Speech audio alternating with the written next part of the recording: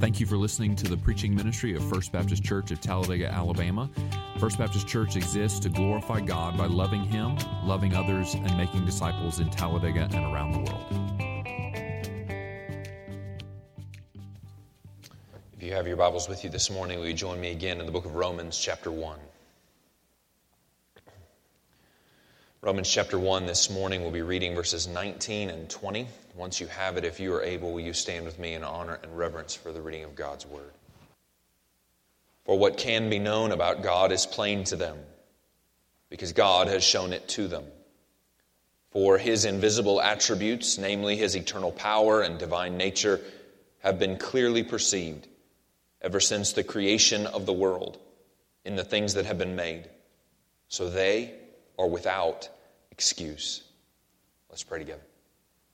Heavenly Father, help us as we seek now to study your word. Help me as I seek to preach it faithfully and truthfully and carefully. Would you use me now as your mouthpiece? Fill my mouth with your words and not my own. My words, as always, as every single Lord's Day, are insufficient for this task. But your word is all sufficient. And so we rely and depend this morning on your word, and we long this morning to hear from your word. It is our prayer that you would speak to us. Father, as you do, we likewise pray that you would give us ears to hear, minds to understand, and hearts to obey.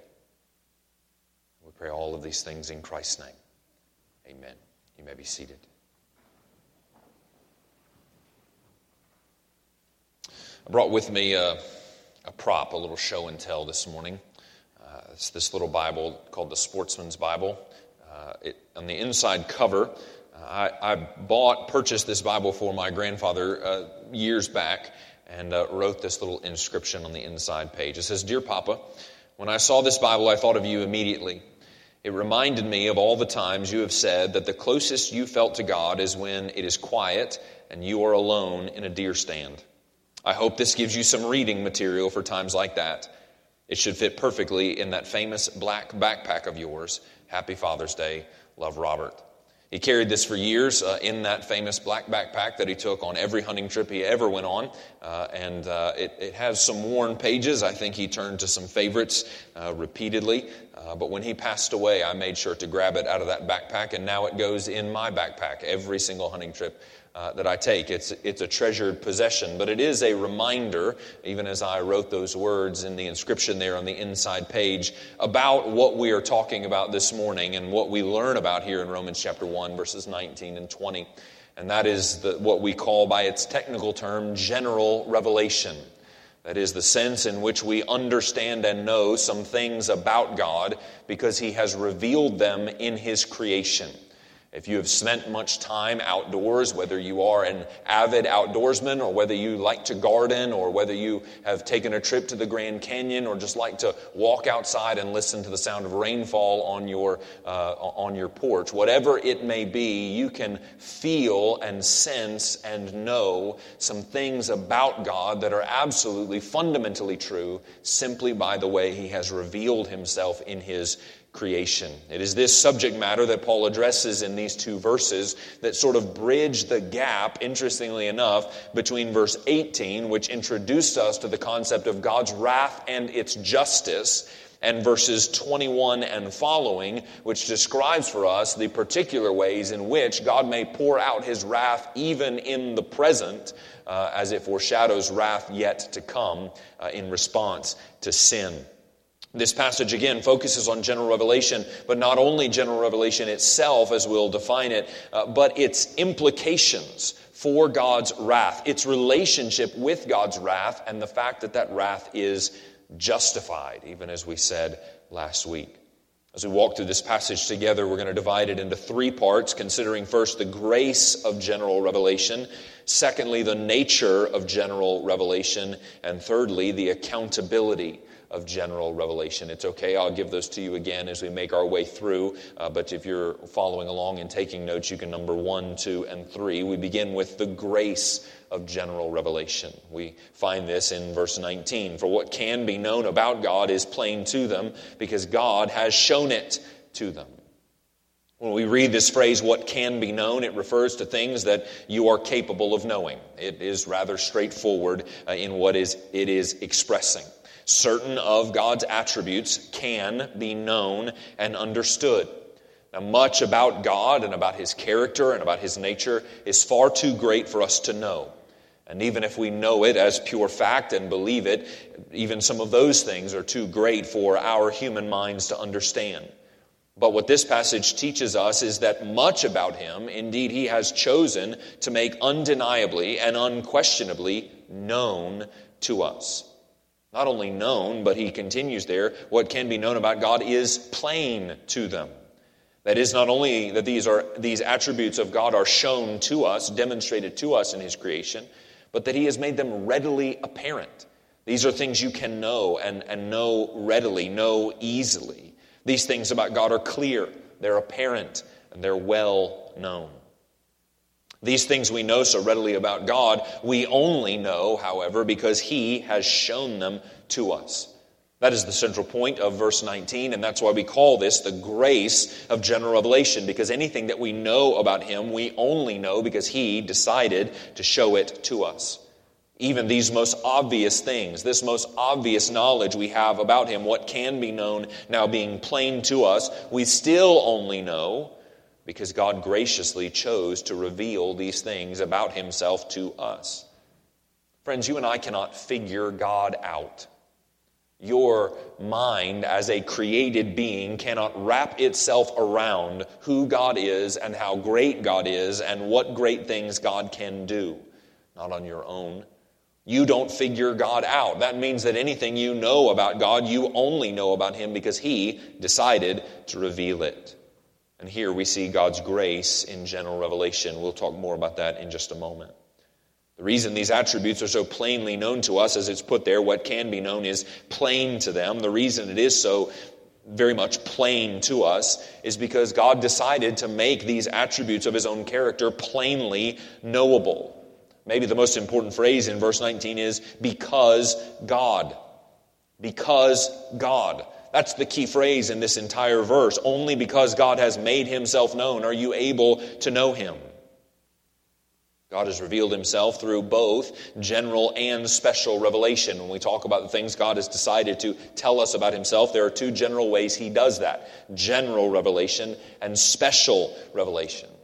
Now, special revelation, just simply put, to give us a fairly brief definition, includes God's acting in human history, His interaction with His chosen people, the nation of Israel.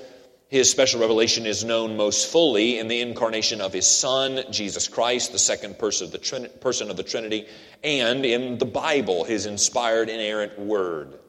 These are manners of special revelation by which God has specially made us aware of things about Him. But the focus of this passage is not on special revelation, it's on what we call general revelation. General revelation is how God has generally revealed Himself to all mankind in the things that He has created.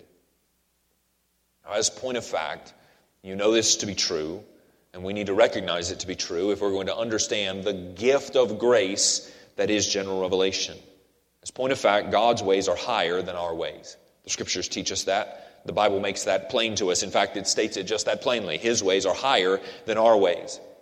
Because His ways are higher than our ways, the only way for you and for me to know Him is for Him to reveal Himself. It is only by Him making Himself known that you and I can know Him. And so whether in general revelation or in special revelation, all of God's revelation of Himself to us is a gift of grace. Quite frankly, it is more than we deserve and beyond what we deserve, beyond what God has to do to tell us about Himself. God doesn't have to tell us anything about Himself. God doesn't have to reveal anything to us about His character. He is not under some kind of obligation to tell us these aspects about his nature and his character. He does it as a gift of grace.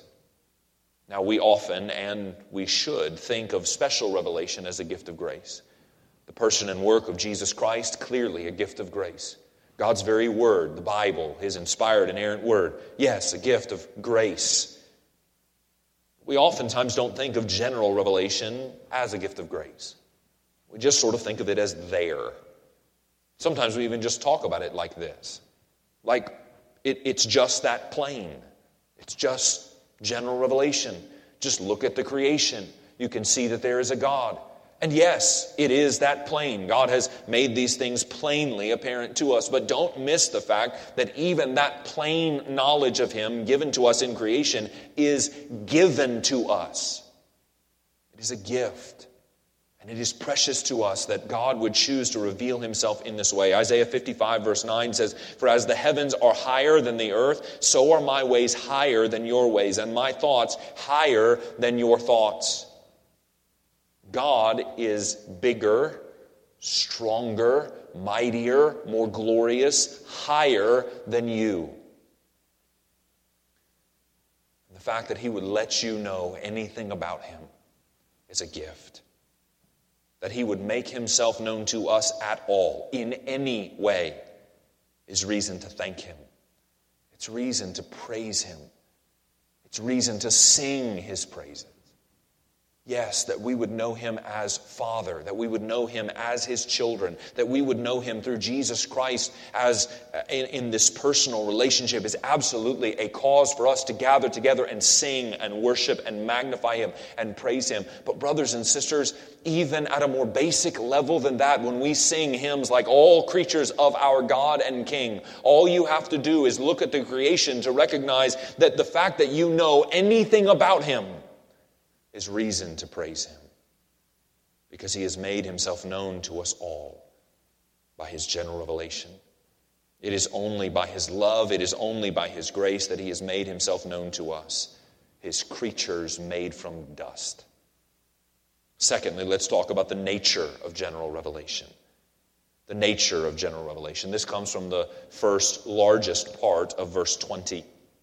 "For his invisible attributes, namely his eternal power and divine nature, have been clearly perceived ever since the creation of the world in the things that have been made." Verse 20 now explains for us how God has so graciously revealed himself. He has done it in creation. What is this general revelation? What is this way in which God has graciously chosen to make himself known to all men? These basic characteristics that are unknowable, him now making plainly known to us. Well, he has done it in the created order, in the things that he has made. It's interesting the way that the Apostle Paul, writing under the inspiration of the Holy Spirit, puts this, particularly in verse 20. He says, "Since the creation of the world." From the time of the creation of the world, in the beginning, God has revealed himself generally in that which he has created. He spoke. Speaking all things into existence, he told us about himself through those things which he spoke into existence. Brothers and sisters, in that moment of creation, that first moment where the darkness of the world, the nothingness that was shattered by the divine statement, "Let there be light." In that moment, God made a gracious choice to make himself known as creator to his creation. In that moment, God made the gracious choice that his invisible attributes he would make visible in the universe that he would create from nothing. And he has done so, as Paul writes, in the things that have been made. That is, in his creation, in the trees and the sky and the ocean and the mountains. In his creation, he has made himself known. These things that ought to be unknowable about him are now plain to you and to me simply by looking at the created order all around us. Simply by watching the National Geographic Channel or taking a walk in the park, you can know some things about God that he has revealed about himself. Now, we're going to do something time to time throughout our time together this morning, and that is sort of to take an aside and explain some things. And here is the time for the first of those. We need to explain, even as we explain that God has graciously chosen to reveal His character through His creation, we need to explain and harp on maybe for a moment that creation is not God. Now, this seems rather obvious to you and to me. However, it is important that we say that creation reveals God. Creation is not God. And even as we talk about God's omnipresence and God's sovereignty, God's power over all things, His reign and rule over all things, and His omnipresence, that He is everywhere at all times, throughout all time, it is critical to note that all of those things are absolutely distinct from the idea that creation is God, or that God is His creation. General revelation is not even close to the same thing as what we call pantheism. That is the belief that the universe is God. It's also not anywhere close to panentheism, which you may be familiar with, is the belief that the universe is part of God. That is, that God is big and the universe is part of Him. Both of those things are contradictory to the Scriptures and contradictory to this truth. This truth of general revelation is that the things God created are not Him. These things He created are just that. They are things He created. And He created them to point to Him as the creator of those things. It is important that you and I recognize the difference and the distinction. Many facets of God's character are on display in His creation. You may see the power of God in a storm. You may bear witness to the creativity of God and the diversity of species on this planet. You may marvel at the complexity of design that God puts on display in the human body. Maybe you marvel at the beauty of God as you gaze upon a sunrise. You see His order set forth in the unfolding of the seasons. Perhaps you marvel at His providence, that He would feed the birds of the air and clothe the lilies of the field. But Paul here lists a particular two characteristics that are seen definitively in creation. And these two, while there is certainly a long list of things you can learn and understand about God, these two are eternally significant. And that's why Paul calls these out and brings these to your attention, because the implications of these are eternal, and they help us understand why verses 19 and 20 are where they are. Verse 18 has introduced us to the wrath of God and the reality that it will be justly revealed. It is justly revealed now in foreshadowing of its revelation to come when the wrath of God is poured out on all flesh. And then verses 21 through 32 are going to talk to us about what that looks like when it's poured out on the world and on a culture, and what sorts of things are worthy of God's wrath and how that happens to a culture. So why this statement of general revelation? Because the fact that these two characteristics of God in particular are evident in His general revelation reminds us that we are accountable because of what we understand in general revelation. Now, we're going to talk about that in the third point. We're going to focus on the accountability of general revelation. But as we think about the nature now of general revelation, we need to focus on the fact that these two characteristics in particular are of utmost importance as they are shown to us in creation. First, we see His eternal power. So you'll notice both of these listed in verse 20 for His invisible attributes, namely, that is, most importantly, I want to draw your attention to His eternal power and His divine nature. His eternal power is God's ability to accomplish that which He purposes. We've talked about this many times before. Psalm 19:1 says, "The heavens declare the glory of God, and the sky above proclaims His handiwork." He is great. He is powerful. He is able to do that which He will, that which He decides and determines to accomplish. In fact, even the very word that is used here is a word you've become familiar with. This word, dunamis, from the Greek, refers specifically to someone's ability to bring something to pass. And as it relates to God, it relates to what we call His sovereignty. That is, His ability to will something and bring it to pass. He can do what He wills. He has this divine power. Secondly, he has divine nature. His divine nature refers to God's very nature as God. And as we think about his nature as God, we think about the fact that he is other. He is distinct from us, and he is distinct from all his creation. He is something different entirely as creator, sovereign creator, divine creator. Paul tells us, under the inspiration of the Holy Spirit here in this passage then, that you can know simply by examining the world around you that there is a God, there is a divine, there is a creator, there is one greater than you who is the origin of all of this. And isn't that one of the big questions that always faces the world? Isn't that one of those big philosophical questions that plagues humankind? How did I get here? And if you are honest in your evaluation of the world around you, you are left with only one answer to that question, only one honest answer. That the only way for me to get here is for one far greater than me to put me here. There is one greater than you who is the origin of it all. And his creation beckons you to recognize that he has a divine nature. There is a God, and he is God, and there is no other.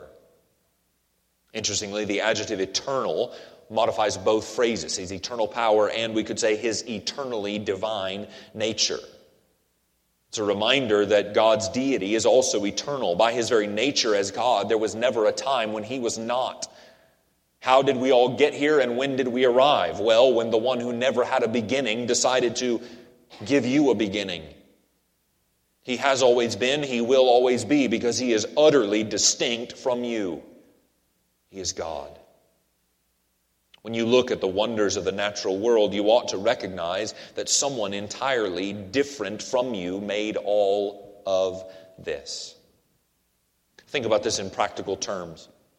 You are because someone else was. You exist because your parents existed before you. And they existed because their parents before them.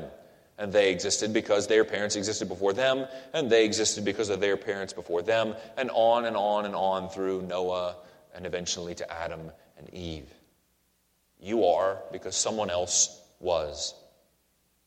Even Adam was because God decided to form him out of the dust of the ground and breathe into his nostrils the breath of life such that man became a living soul. You are because someone else was, namely God. And as you think about your power, or rather powerlessness, you recognize that your will is often frustrated. Now again, you need look no further than the created order to figure this out. Your will is often frustrated. If you planted a garden this spring, there were probably times in the spring and the summer when you needed rain, but you couldn't will it to happen.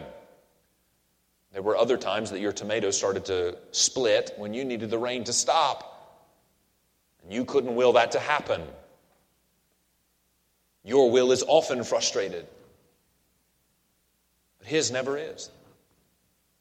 You are because someone else was. God is.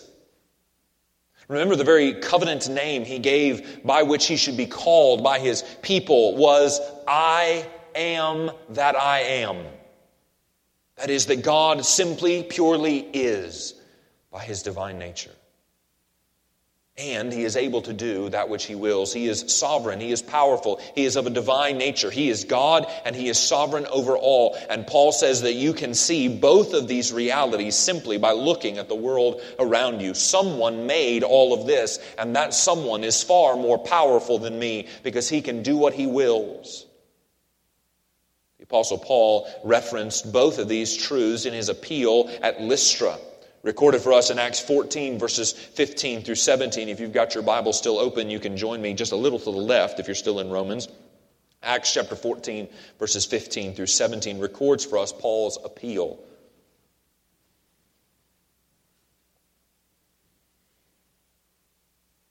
Here's the appeal he made. Men, why are you doing these things? This was when the people of Lystra tried to worship him and his companions as gods. Why are you doing these things? Paul asks. We also are men of like nature with you, and we bring you good news. that you should turn from these vain things to a living God. How are they to recognize this living God? How are they to know Him? How can they see Him? How can they be aware of Him? A living God who made the heaven and the earth and the sea and all that is in them. That is, you should turn to this living God who you know exists simply by looking at the dirt and the water. In past generations, He allowed all the nations to walk in their own ways, yet He did not leave Himself without a witness, for He did good by giving you rains from heavens and fruitful seasons, satisfying your hearts with food and gladness. How can you know He exists? Simply by looking at the created order around you. And if that does not leave you with no doubt remaining, just look at the fact that it rained and your crops grew.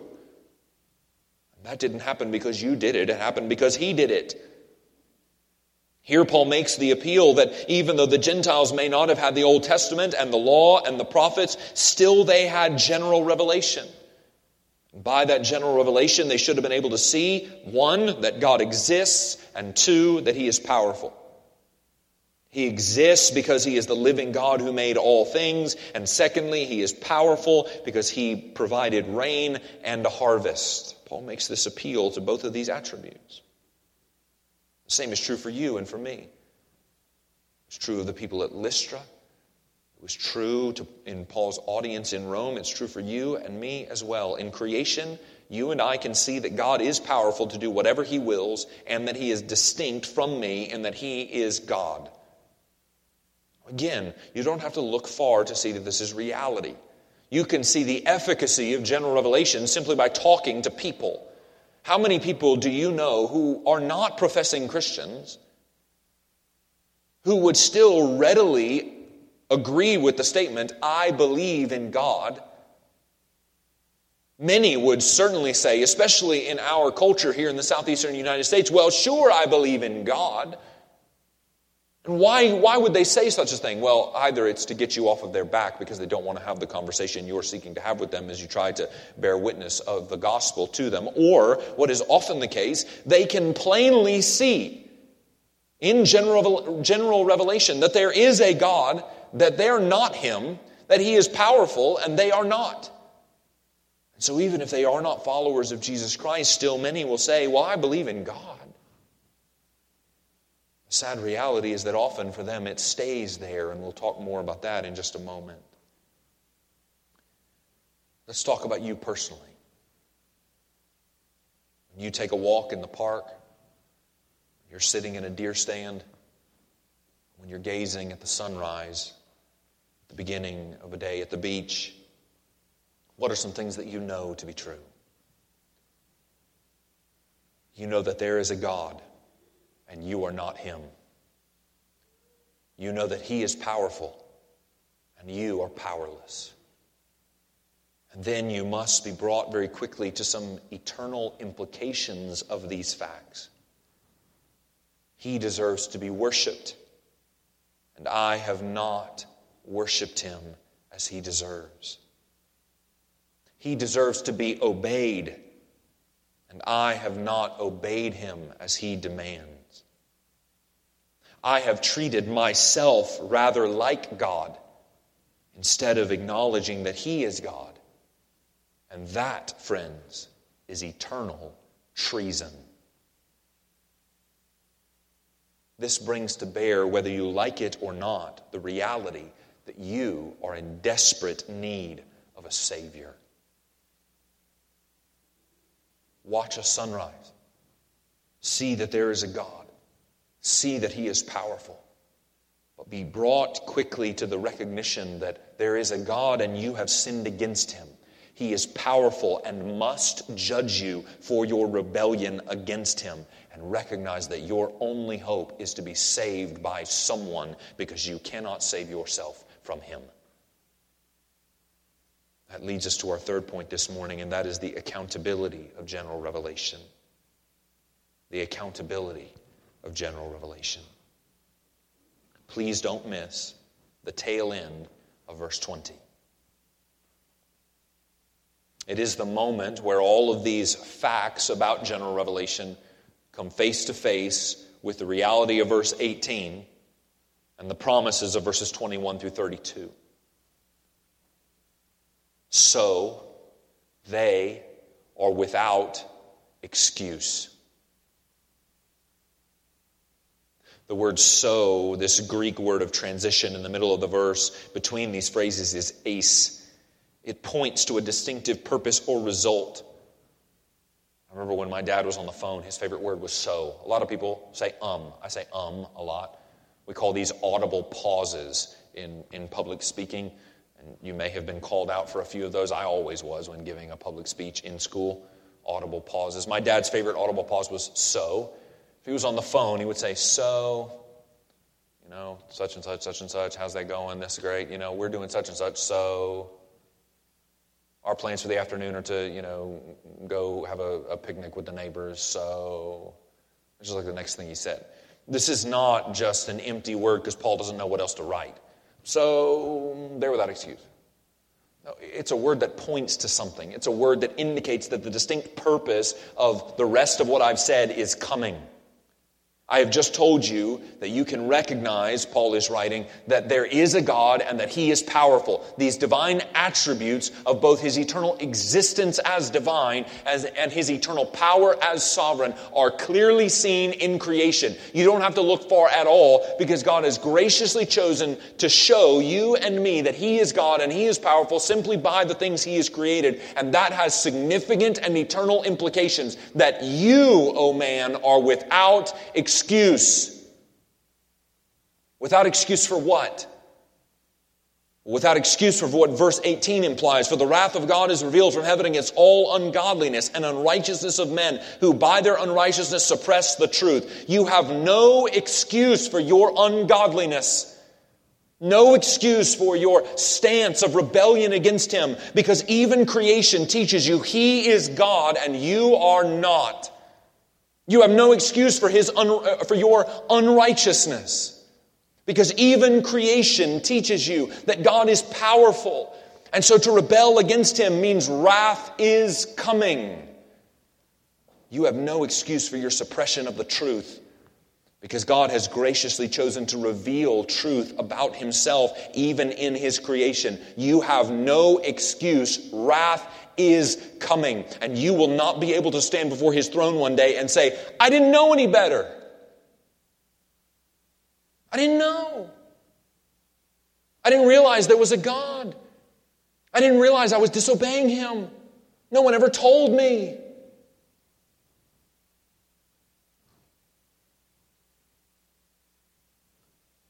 Creation tells you.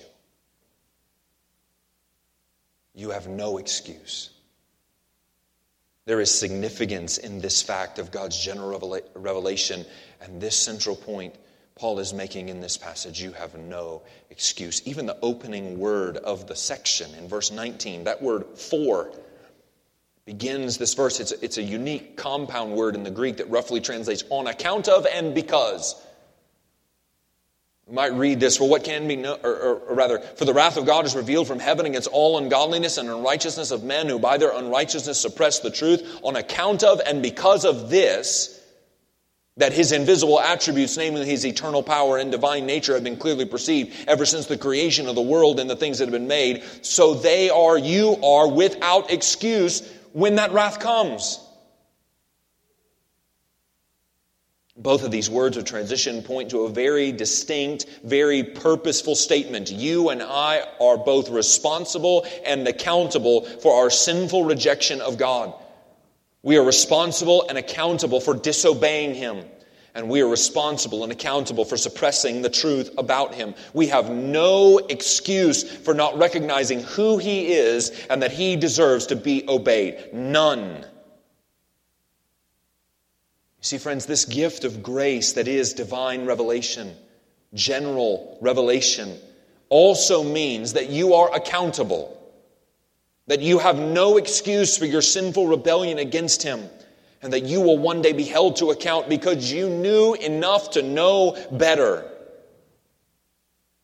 Who is Paul talking to or about? He uses the word they, so they are without excuse. Who's that they? Maybe I can skirt around that and that doesn't mean me. No, the word they refers to the exact same group as verse 18. Namely, all men. It is a universal truth that is explained here. All people can look at creation and see the character of God there reflected because He chose to reveal it there. All men have suppressed the truth about God that all men see plainly revealed in His creation. Anyone who rebels against God, rejects God, disobeys God, and suppresses the truth about God is doing precisely that. They are suppressing the truth because the truth is plainly known to you in creation. As much as the suppression of truth and unrighteousness was and is the universal condition, so too is this accountability. Every human being is accountable before God because of this general revelation. Every single person is condemned apart from Christ because all of us have suppressed the truth about God, which can be clearly perceived in the created order around us. Now, I warned you, maybe it might be the better word, that we were going to take a couple of asides, and here I want to take another two of those. I want to talk first to you about a thing that sometimes we call the age of accountability. I think it comes to bear on this passage, or rather this passage comes to bear on that way of thinking. And so I want to take a few moments to talk to you about what we call the age of accountability, what that means, whether or not we have a biblical defense for it, all of those sorts of things. If you're taking notes, you can sort of turn the page or make a box out to the side. Here you go. I believe in an age of accountability of sorts. Now, I cannot speak definitively here, but I want to speak personally and a bit pastorally on an issue that, again, I think comes to bear from this passage. I do not believe that there is a definable numeric age of accountability, but I do believe that there is a point at which human beings have the cognitive ability to perceive and understand these truths that we have talked about this morning. There's a moment in their lives when they begin to look at the created order around them and see these truths, that there is a God, that I am not Him, that He is powerful, and I am not, and have sinned against Him. There is a moment in time for people cognitively to begin to perceive those things and understand those truths about God from the world around them. Now, let me back up that initial argument because I think it's important just by giving you a practical illustration. My brother's not here. He's not listening because we're not live. And I'll tell him not to listen to the recording, which he probably wouldn't do anyway. I'm going to tell a story about him. And it's embarrassing. So next time he's here, don't tell him I told you. When I was growing up, every year we would spend 10 days in middle South Georgia at a place called Indian Springs Holiness Camp Meeting. It was a Holiness Wesleyan camp meeting, interestingly enough. A good Baptist family down there amongst all those Wesleyans. And we would spend 10 days sitting outside in the Georgia summer heat there in early August, listening to preaching all day, every day. Now, the thing about Holiness Wesleyans is that they have some requirements for decorum. And one of those is that when you went into what they called the outdoor tabernacle, where all the main preaching sessions were held, you needed to conduct yourself in a manner worthy of the preaching event and the worship that was going to go on there. And so men were required to wear slacks and shirt and ties, no blue jeans or tennis shoes or just plain collared shirts without ties allowed in the outdoor tabernacle. And ladies had to wear ankle-length dresses. Everybody had to dress up in order to go in the Georgia summer heat outside in August, dressed up. There was also this manner of decorum that was just generally expected, that most people would conduct themselves in a manner befitting such a solemn 10 days, even in the lodging arrangements. And the lodging arrangements was this really, really old multi-story hotel that had some window units if you paid enough to get one of those rooms, and otherwise you were just fanning yourself the entire time, old rickety wooden floors. But the other thing that this old hotel had was a community bathroom. And that meant that if you needed to bathe, you would go to the community bath to do so. And you would wait your turn and there go in. My brother, when he was young, took great delight in the squeals and screams that he would get when just after my father had helped him prepare for his shower, he would wiggle away and sprint down the hallways of the hotel wearing absolutely nothing. And you can imagine the response of all of these holiness Wesleyans looking at this little boy running as fast as he could through all of the hallways, up and down the staircases, inside, outside, everywhere he could go, until my dad could catch him and throw him in the shower and bathe him and get him back to the room. But there came a year when he just didn't do that anymore. There came a year when all of a sudden it wasn't the delight and the highlight of his trip. In fact, to do so would have been rather embarrassing, because he recognized some things about himself. All of a sudden, it wasn't funny, it was shameful to be naked in front of all of these people. You know, if you have raised small children, you find this also to be true in their own lives, that they are unashamed completely until they reach a certain age, and all of a sudden they are ashamed to be naked. I say all that to say this. What was the very first thing that Adam and Eve recognized about themselves when they sinned and sin entered into the world? They were naked and ashamed. I don't know that it is proof positive, but I think it is an interesting parallel to the argument that there comes an age, a time in a person's life when cognitively they are able to perceive from the world around them that they are not God, they are sinful people. I think perhaps it often corresponds with those other recognitions about themselves. I say all of that to say this about an age of accountability. Here in this passage we learn that the created order allows us, by God's grace, to perceive some things about God and to perceive in response some things about ourselves. And I think that if verses 19 and 20 teach us that because perceiving these things from creation around you means that you are without excuse, I think personally it to be the case, or at least the case can be made, that one who is yet unable to perceive these things because of their age or their cognitive capacity is with excuse. So if you believe in an age of accountability, this is where I think you have the strongest biblical argument. That's where mine would come from. We've spoken on that. If you've got questions about it, come see me Monday and we'll talk our way through it. Again, I can't speak definitively here, but I think it to be rather helpful as we encounter those issues that this passage, I believe, comes to bear. Now let me take another aside.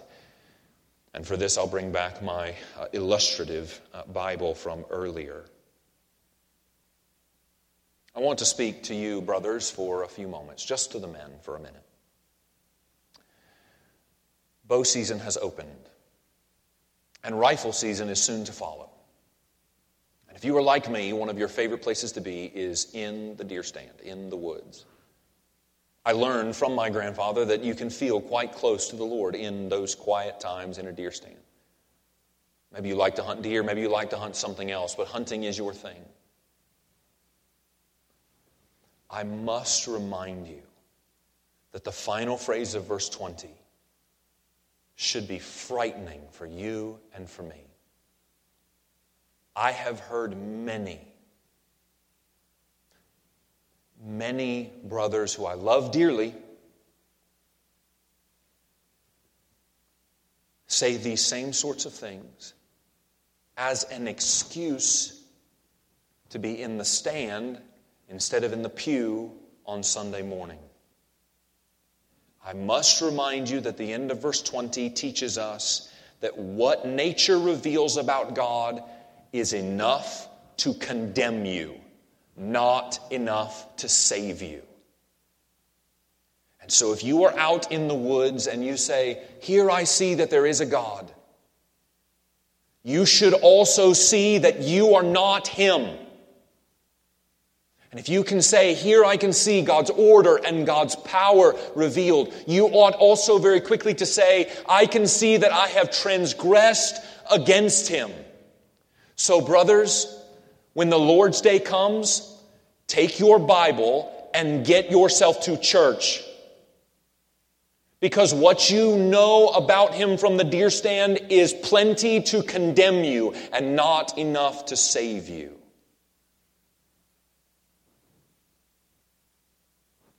This Bible was always in that famous black backpack that went on every hunting trip my grandfather always went on. But this Bible was left in that backpack, and the backpack was left at home on the Lord's Day because Papa was at church. The Lord with whom he communed in the deer stand was worthy of worship. And so there was no Sunday hunting allowed at his house. We were to be with the saints in worship. Because what can be known about God is plainly revealed in the things he has created. And it reminds us that we are without excuse. And we need a Savior whom we arrive here to worship. The general revelation in creation serves as sufficient reason for your condemnation in sin. That's why verses 19 and 20 appear between verse 18 and verse 21. The creation is a testimony against you that God is just in condemning you for your sins. You will not be able to stand before God's throne one day and say, "He never told me he existed." Nor will you be able to stand before his throne one day and say, "You never told me I was supposed to obey you." These things are plainly seen in the things that he has made. God has made it plain, and we have rebelled. We have greatly rebelled. We deserve God's wrath, and we have no excuse. This dispels with the myth of what some people sometimes call the innocent guy in Africa who just didn't know any better. Well, what's God going to do about him? This passage reminds us that there is no such thing as an innocent guy who never heard. Creation screams, there is a God and you are not him. He is powerful and you have rebelled against him. And you deserve condemnation. We all know better. Yet we have all sinned against God. And so we are accountable. Friend, you have no excuse for your wicked rebellion against God. You and me especially. Because we don't just have general revelation. It's enough. But you have special revelation too. You can take it home and read it for yourself. You will be held to account. And your only hope is Jesus. You and I cannot shrug off accountability for our sins. We cannot say we did not know any better. We will be held to account. And the only hope to be saved from the sins for which we are eternally guilty is Jesus, who took our place and our punishment and bore the wrath we deserved on a cross, that we might be set free, saved, ransomed, forgiven. This also means, Christian, you and I must preach the gospel. There is no one on this planet who has an excuse. Everyone is condemned, and their only hope is the gospel. We have to tell them. We have to feel that urgency. We have to live with that urgency. We have to go with that urgency, whether to our neighbors or the nations. We have to go and tell them. No one has an excuse. Everyone needs Jesus. He is their only hope. They know enough to recognize God. They know enough to know that their sins against him are deserving of wrath. They know enough to recognize their need for a Savior. So we have to tell them. We have to tell them that a Savior has come and that he is their only hope. Would you pray with me? Heavenly Father, we praise you and thank you for your word. We thank you for the grace of general revelation. That we are able to know some things about you that are plainly seen because you have graciously chosen to reveal them in creation.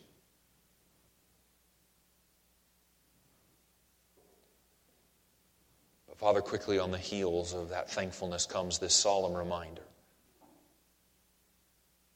what we can know plainly through creation makes us all without excuse for our rebellion against you.